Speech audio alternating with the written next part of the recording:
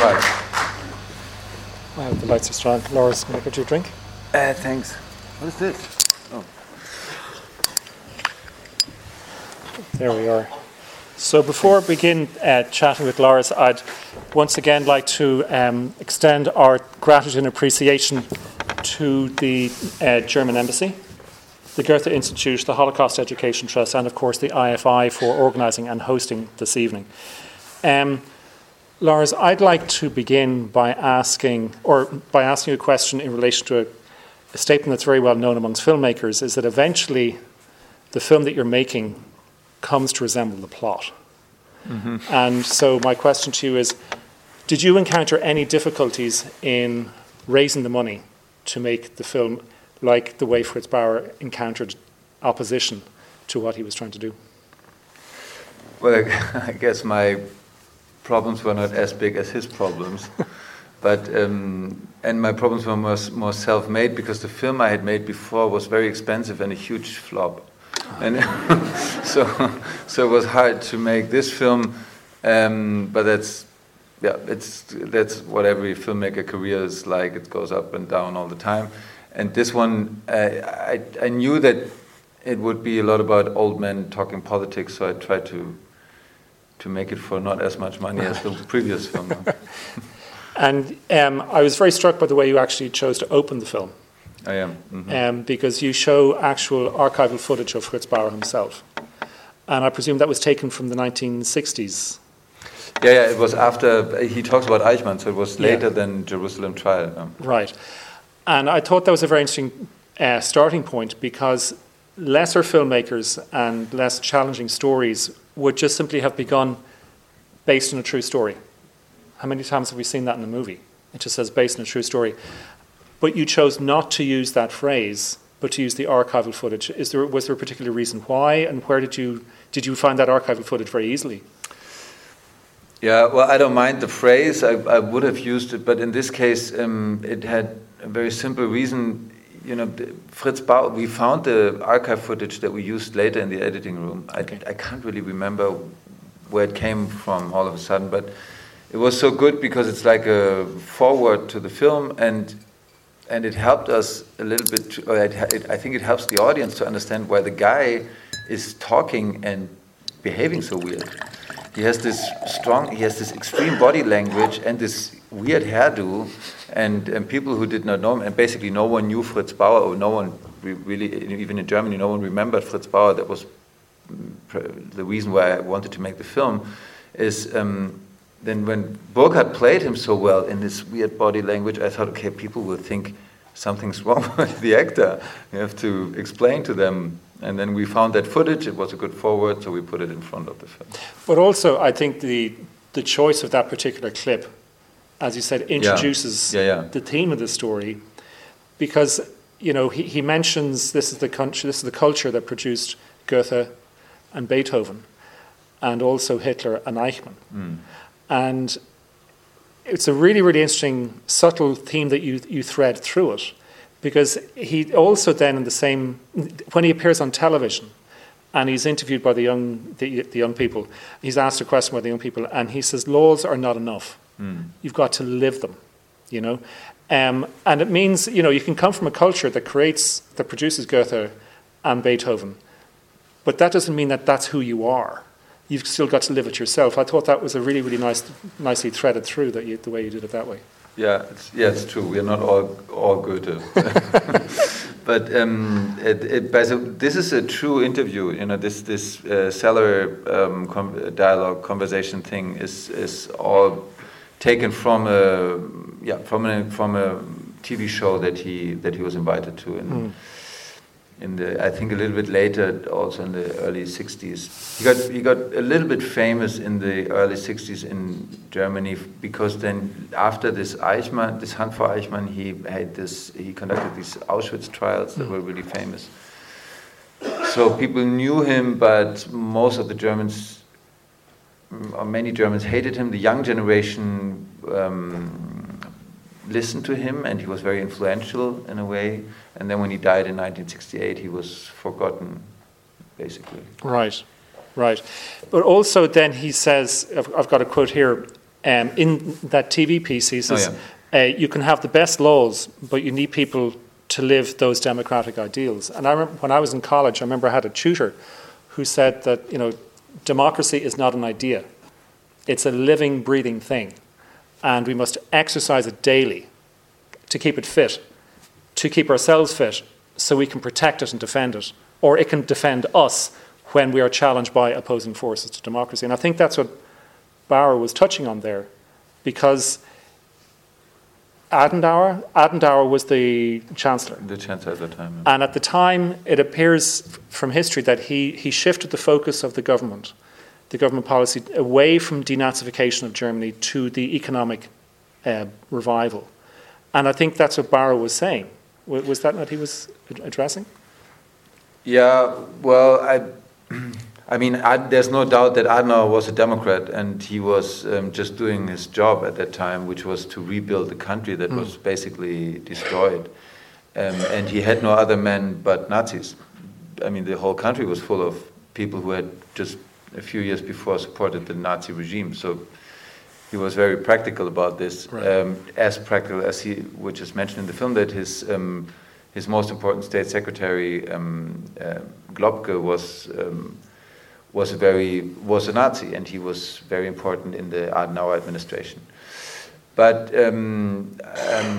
Fritz Bauer, he was not a naive person. He knew that there were not different people. You could just, but still, he thought you could educate the younger generation, and you could at least try to make the older generation talk about things that had happened, which was literally impossible. This generation did not talk about the deeds they did before 45, and even much longer. I think it's really until the 90s and really just in the last 20 years that books came out in Germany, and that dealt with the different departments in the government, and how many Nazis have been in what position for what time, and so on. And for example, in all the courts, all the judges and so on were, I think, to a high percentage, 80% or so, had done the same job before 45 and after 45, and that went on to the 70s and 80s. So for a long time, there was just this society, and the denazification was a huge thing. And Bauer, of course, was a true Democrat, and this is why he was addressing the younger generation and trying to get them to think about things that had happened and to ask questions that they did not dare to ask. So this isn't your only film addressing history. I mean, it was mentioned before. You made Silent Revolution, and you also made a TV show about Walter Gropius. Yes, about the Bauhaus movement. And so, considering those topics are so huge, the Silent Revolution is about a group of children in school listening, and they hear reports from the revolution, the uprising in Hungary in 1956. Those topics are so big, and Fritz Bauer's life was so enormous. I was wondering. The movie ends with the caption that the Frankfurt Auschwitz trials happened almost a decade later. I said, well, that's a huge story. When you're addressing this life, how do you choose your moment of attack, or not a moment of attack, but your entry into the story? I mean, how did you choose that particular moment for Bauer's life? Well, the Auschwitz trial is just so big that you have to make a TV series about it. You just need more time. The Eichmann hunt is a very simple story. Basically, he got this letter from Lothar Hermann.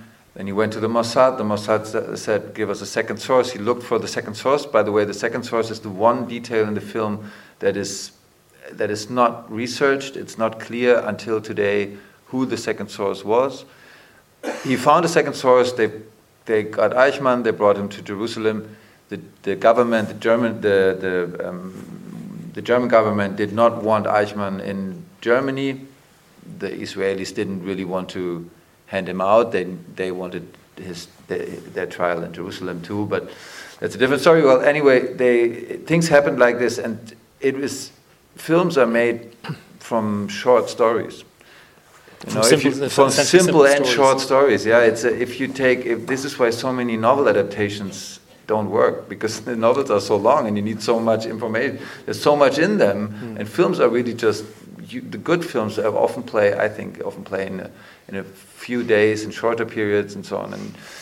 And I had written this with a friend, with Olivier, and I always said, let's just try to focus on this hunt for Eichmann, because everything we want to portray about Fritz Bauer, the times, the denazification, the impossibility of bringing Nazis to trial in Germany, everything we can pin to this really very famous Nazi Adolf Eichmann, who is so well known all over the world because of the Jerusalem trial. There's more written about Adolf Eichmann than about Hitler. There are more texts about him just because of this trial, and we knew that if this untold story, and no one really knew it, that this old and kind of weak, isolated state attorney in Frankfurt was behind this operation, this famous Mossad operation.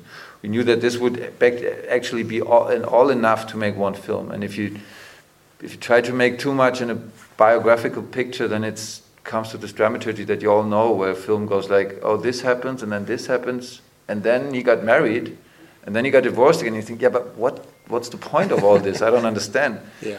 It's just the way life works. And I think also if someone were to make another movie about the search and the discovery of where Eichmann was, the movie is then about Eichmann, and it's not about the hero who is. Well, there are films about the Eichmann hunt, but I don't think that there's a film about Eichmann. But there's a book about Mengele by my co-writer Olivier Guès, which was very famous in France a few years ago. He asked me to co-write that, but I said I can't write another book about Nazis. I've had enough of them. You also, I mentioned the way you open the film. I'd like to address the way you close the film. Oh yeah, because I think it's I didn't know that much about Fritz Bauer before I saw the film. I think I know a little bit about it now, but I thought the way that you chose to end the film was really, really great, because it's almost like, I'm going to take you all on. I'm going to take it all on. A moment of great strength and fortitude. But that was not the way he died. No, it's the. I try to remember. I can't. The last image of the film is a reproduction, basically, of one of the famous photographs of Fritz Bauer on his desk in his office. He had this Le Corbusier wallpaper, and there's exactly this picture of him standing on his desk, and I thought this is the most iconographic image that you can have of this man who was so important for post-war society in Germany. He really died in 1968, the way the film opens, in his bathtub with sleeping pills and alcohol and but it's and not. That was an accidental death. That was an accidental death. Yeah. Yes. Yeah. There are people who try to prove that he was killed, but I don't think it's true. And if I would think it was true, then I would have made my thriller about that. But I don't think it's true. And anyway, the image of him dying weak in a bathtub, because it's complex to understand. In 1967, or 65 already, there was a law. The parliament passed a law that prohibited the hunt for Nazis who you could not directly pin to a murder. So everybody who was just helping in the system was then could not be charged anymore. The moment, it's called the Dreher-Gesetz, and the moment this Dreher-Gesetz was passed through Parliament, he knew that any effort that he had made to bring justice to Germany was over. So after that, he knew basically his job was impossible to do anymore. And then soon after that, he died. But I think it would not be right to make an artificial portrait of a man and to portray him in a way. I wanted to portray him in a way which I think he deserves, which is the strength that he gave to that society, to that generation. Yeah. No? So, when you had great success with this film, how difficult or how was it easier to get your next movie made, or is it just as hard all the time? Surely it's got to get a little bit easier. Well, the Silent Revolution, which is the same year on the in East Germany, this film starts in 1957, the other one in 1956. So basically, same period, two sides of the same medal. It's a companion piece, and I had written it at the same time, and we hardly could make it because we couldn't get enough. We couldn't finance enough money for that. It later got again nominated for best film and all of that. So it was very successful, but the subsidy system is not very easy. And of course, political movies are not, political historical drama is nothing that millions of people want to watch. So it's not easy to finance them. But we get them made sooner or later. Eventually. But you then, how is it? Is it easier then for you to crew up, get the same crew? Do you work with the same people again? I have been working with the same people for 15 years. Right. And so the crew is a family. They make all the TV movies and all the feature films, and now we all do TV series. So they are all the same people. So given your fascination with history, are you going to make another historically based film? Yes, I've written a new screenplay for a feature film, which is a war movie about a colonial war that Germany fought in 1905 in Namibia. Okay. It was the first attempt of a genocide in the 20th century, and it's a very dark story. Right. I mean, obviously, given the subject. When you're making a movie about history, how difficult is it for you to be as faithful as you can to history, but then also to tell an entertaining story? I mean, were there any liberties? That's the problem. Yeah, but I wouldn't call them liberties, but, you have to condense and also conflate characters. And yeah. For Bauer's story? Well, it's always like this. I mean, in your heart, when you're not telling the truth. Everybody knows that. Mm-hmm. So when you're writing a screenplay, it's basically the same thing. You research the facts to a certain degree. I mean, I'm not a historian. I read books and I know what happened and what they say what happened and so on. And then when you try to bring it together to a feature film, to a screenplay, you realize, okay, this I cannot do. This is not true. And then you have to step away from it. But on the other hand, if you just stick to the accuracy of the research details, then the film might in the end turn out to be weak, and people don't want to sit in this theater and say, it might all be true, but it's so boring. I mean, that doesn't work either. So you have to find this balance. I mean, here, for example, the subplot of Karl Angermann being homosexual and going to the police and then deliver himself to the police, that did not happen at the same time as the Hunt for Eichmann. There was a young attorney working for Fritz Bauer who later was blackmailed for his homosexuality. So basically, we take our liberty to put these events parallel to the Hunt for Eichmann and find some truth in that. The truth being, that you can be blackmailed for whatever you do, for being a Nazi hunter or a homosexual at that time in Germany. But of course, that is not historically accurate, but it's true. It's the same with this image that I just described, him dying in a bathtub. It's not how you should, actually open the film. This is how he died. But again, it's an art. It's an art form.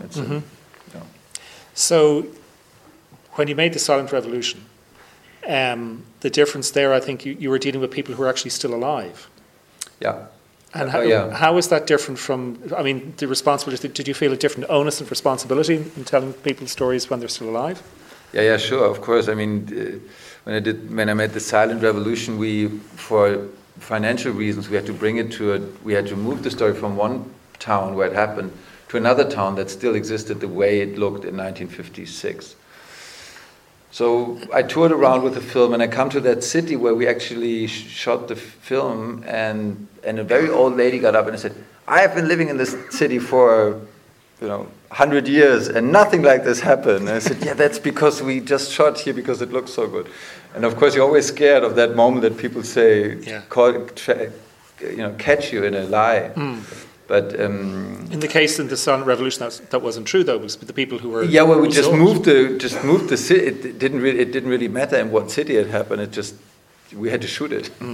But the real people of that class that opposed the system in 1915, from these 20 students that the film talks about, 15 were still alive, and those 15 people were really happy and touched, and they said basically that this is our story.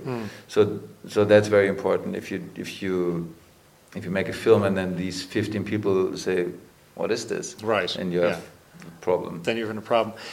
I'm amazed though by the degree to which your research went and your collaborators went, because you were saying the wallpaper behind Bauer was actually the same wallpaper but it was designed by Le Corbusier. Le Corbusier, yeah. And it was the same wallpaper he had in his office. Yeah, if you Google any pictures of Fritz Bauer, you will immediately find his office with his wallpaper. So you have to have this wallpaper, otherwise, it's And then it's not just wallpaper. Well, then it's interesting. Then you, as I said, we shoot these films on not at such a high budget, and then you call the guys who own the rights to Le Corbusier's wallpaper, and they say, well, it's 2,500 euro for 30 seconds. We say, God, the whole film plays in his office. How can we pay for that? And then you have to make a deal with them. A reverse shot. Yeah. So were there any other difficulties and challenges like that when you were making the movie? Because you've got to place it historically, and it's not just the cars, and it's not just the gramophone or the TV. Yeah. Well, airlines?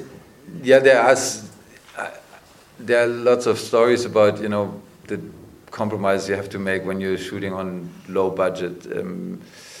For example, the guy who plays Eichmann is a friend of mine, and when I saw this picture, I said, he looks like Michael.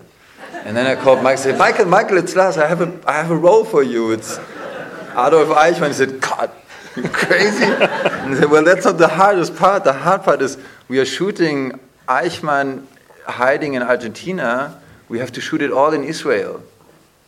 And he says, wow, so I'm Adolf Eichmann in Israel? and then we were shooting these scenes on the market square in some square in Tel Aviv when he's buying his oranges and smelling. And all the extras were Israelis, and they would come with their cell phones and say, I want a selfie with Eichmann. And they would take these pictures of him. And he said, God, this is so terrible. What have you done? What have you done to me? But you also were telling me an interesting story about the footage of the airplanes. Yeah. These airplanes, they eat kerosene like crazy. We cannot afford to fly an airplane, to start an airplane like that on our budget. So we took this company Red Bull. They have hundreds of airplanes. They make so much money with this stupid drink. They have this plane, and it has painted Red Bull all over, so we just retouched. They gave us their footage. We couldn't even afford to start the engines once. They gave us their footage, and we made it look like Fritz Bauer sitting, and then we retouched the Red Bull, because of course he couldn't fly Red Bull airline. And what about the interior?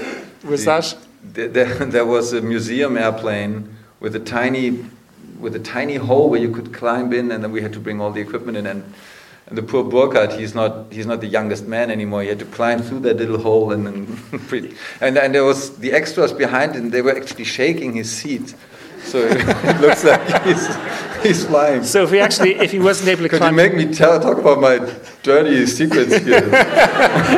Well, no, I'm just thinking that if he wasn't able to make it through the little gap, well, then there would have been no scene with the socks. I think we should open up to the audience now for some questions. We have a microphone, so if anybody has any questions to raise their hand, please. We have a few people over on the far side.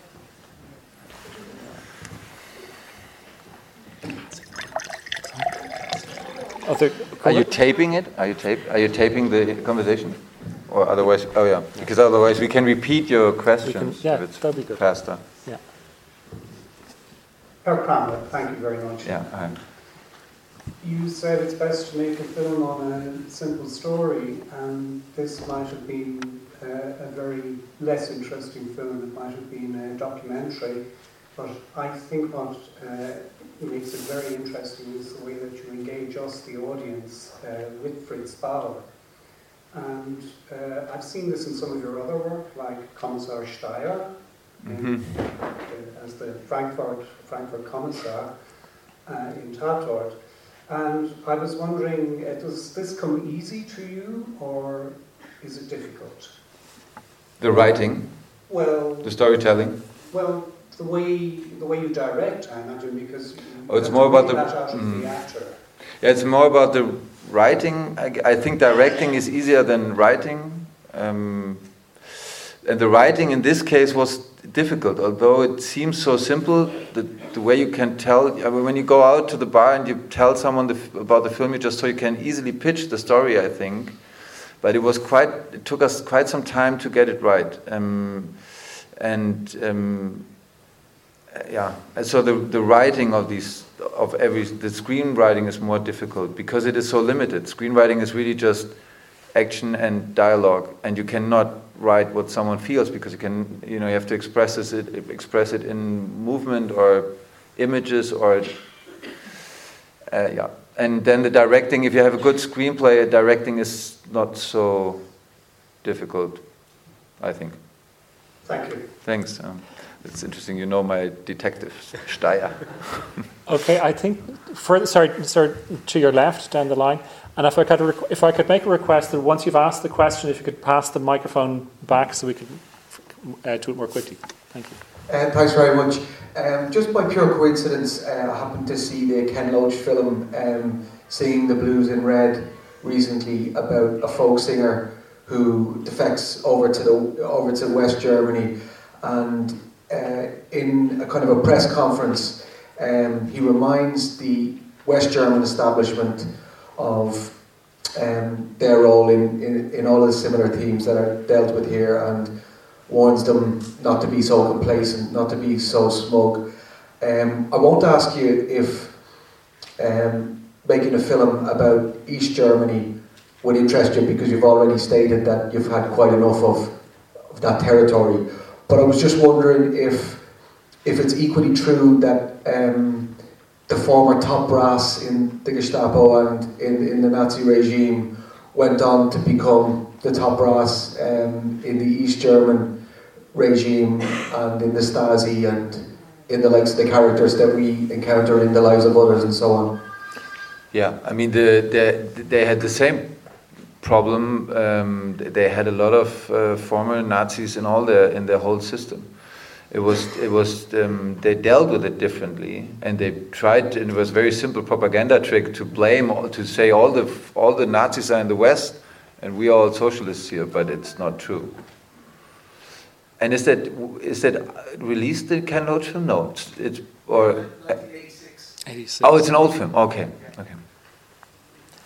Any more questions? We're up the back. I think we have the fourth or fifth row from the back, in the centre.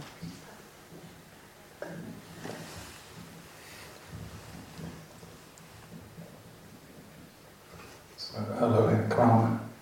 My question is, mentioned just before that your next movie, or one of your upcoming movies, is going to be about Lesotho. And what struck me really in that moment when you said that is that I'm sure that some people would not like these stories to be told. And I wonder, what is the atmosphere when you make a movie, or you say you're going to make a movie about these subjects, the subject today, the subject of Lesotho? How is that person for you? Is there a change in atmosphere?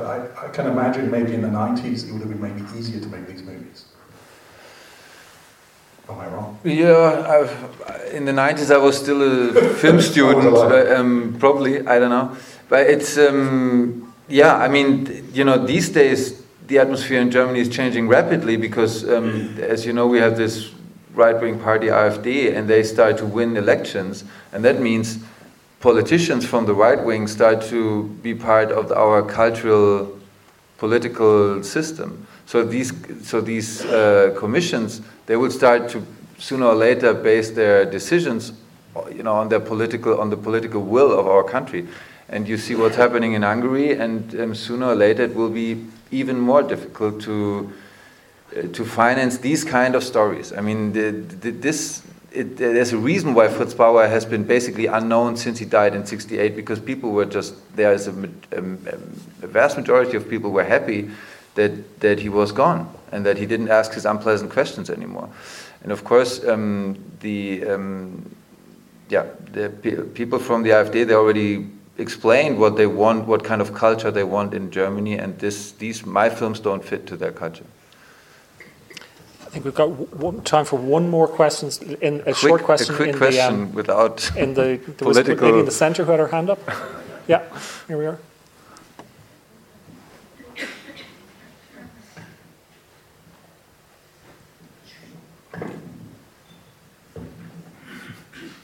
I enjoyed the film very much, and this is really a trivial question, but a subplot. I was very curious. After Eichmann had said, "Do not let that girl in the house," and she got in the house and identified him, what happened to Sylvia and Nick? That's a true part of the story. It's a true part of the story, and it's really interesting. Yeah, the Mossad really used her to find out things about Eichmann.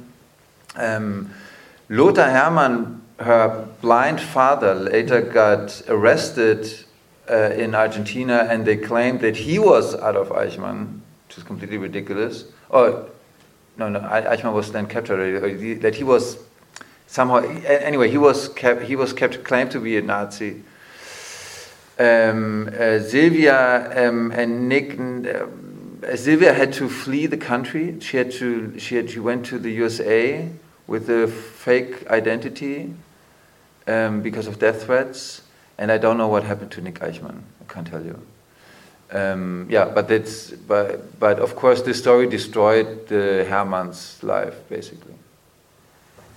Okay, ladies and gentlemen, I'd like to ask you to join me in thanking Lars. Thank you very much for inviting me, and thanks all for coming. Yes. And just one final word.